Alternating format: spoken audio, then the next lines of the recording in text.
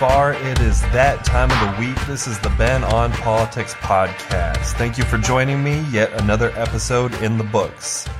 If this is your first time listening, I am your host, Ben Garvis, former congressional candidate and current social justice advocate. This week, I've been blogging like crazy about Trump and some seriously bad decisions that are arising, but I read every single piece of legislation debated on the House and Senate floors, every single presidential memorandum, and every last executive order to come out of Washington, and I'm honestly just a little sick. It's so incredibly disheartening right now, and I just felt like I needed a break. So the topic I picked today, while controversial, removes us a little bit from the current bad taste in everyone's mouth. That being said, the topic I picked this week is a $15 minimum wage. A little bit of history here. So the minimum wage was first introduced in a law signed by FDR in 1938 as the Fair Labor Standards Act. It passed a $1.60 wage that honestly would be worth, with inflation, $11 an hour today. And that's where the biggest argument comes in, because the federal minimum wage right now is $7.25. It hasn't been raised since 2009. And for tip workers, it's even worse, because they can legally be paid only $2.13 an hour as long as they're in a state that doesn't have its own minimum wage, and a job where an argument could be made that they are heavily reliant on tipped income. And I have a really good example of how outdated these laws are. For example, the Youth Minimum Wage Program enables employers to pay only $4.25 to individuals under the age of 20 for up to 90 days, with a clause that says that they can't displace a long-term worker in order to pay somebody that wage. Let's talk demographics. Who makes the minimum wage? Average age of a minimum wage worker is 36, and actually 37% of minimum wage workers are older than the age of 40. At the same time, 3 in 10 have children and are trying to support a family, and 62% of minimum wage workers are women, which is a huge driver for income inequality. For example, and on the flip side, only 4% of Fortune 500 company CEOs are women. Now, as far as inflation goes, the minimum wage really hasn't kept up. I mentioned earlier it was last raised in 2009 to $7.25. During that period of time, the cost of living has actually increased more than 12%. And frankly, the purchasing power of the minimum wage was highest in 1968. And since then, the overall value of the wage has fallen by at least 25%.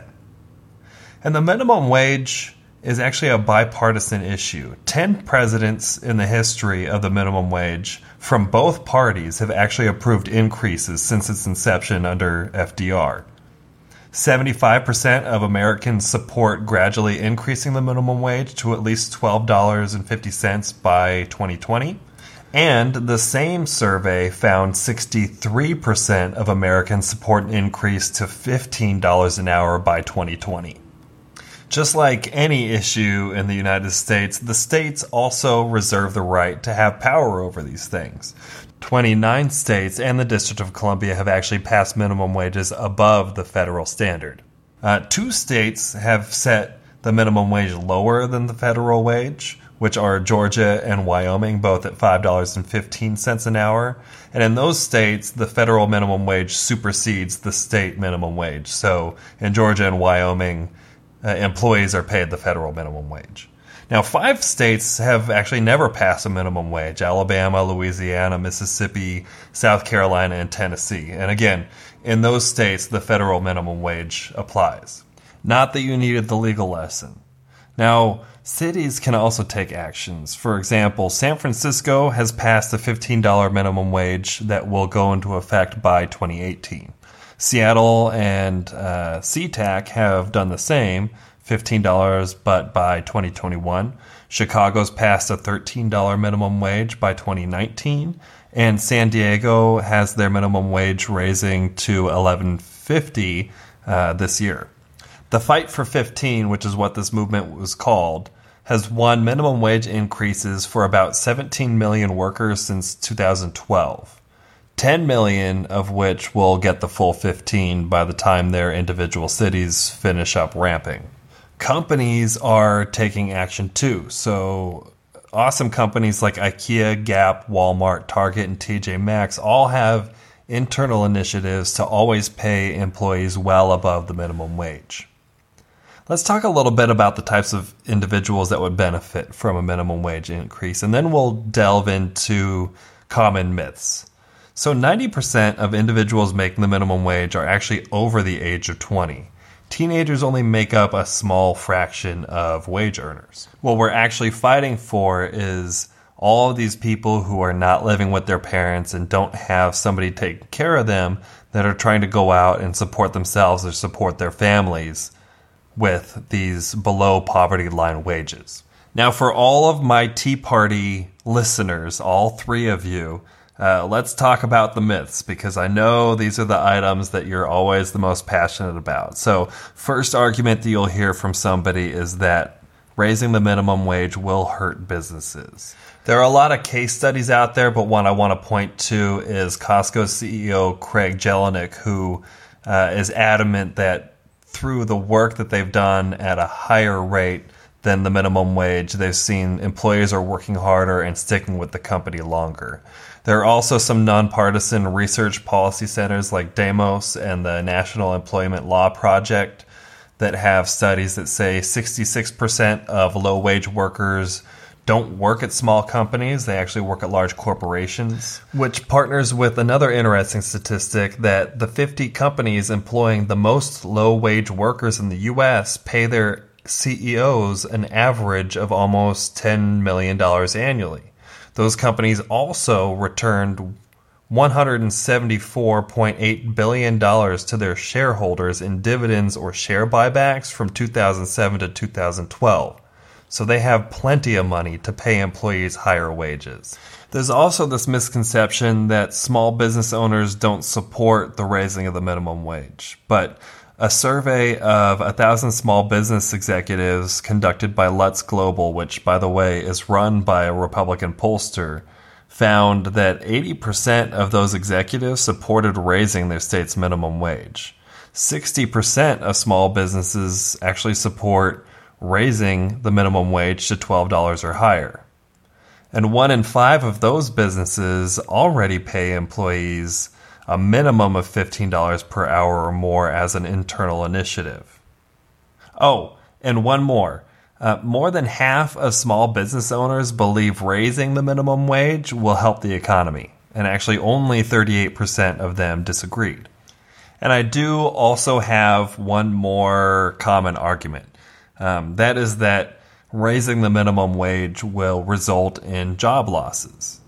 So, first thing I want to point to is Washington State. That's the same Washington State that has the city of Seattle raising their minimum wage to $15 an hour by 2021. The fact is they're actually far outpacing other states in job growth right now. Cornell University reported that in the last 20 years, raising the minimum wage has had no effect on employment in the restaurant and hospitality industries, obviously one of the industries employing the most minimum wage workers. That same study also noted that there was strong evidence the increases in minimum wage did truly reduce turnover in those companies.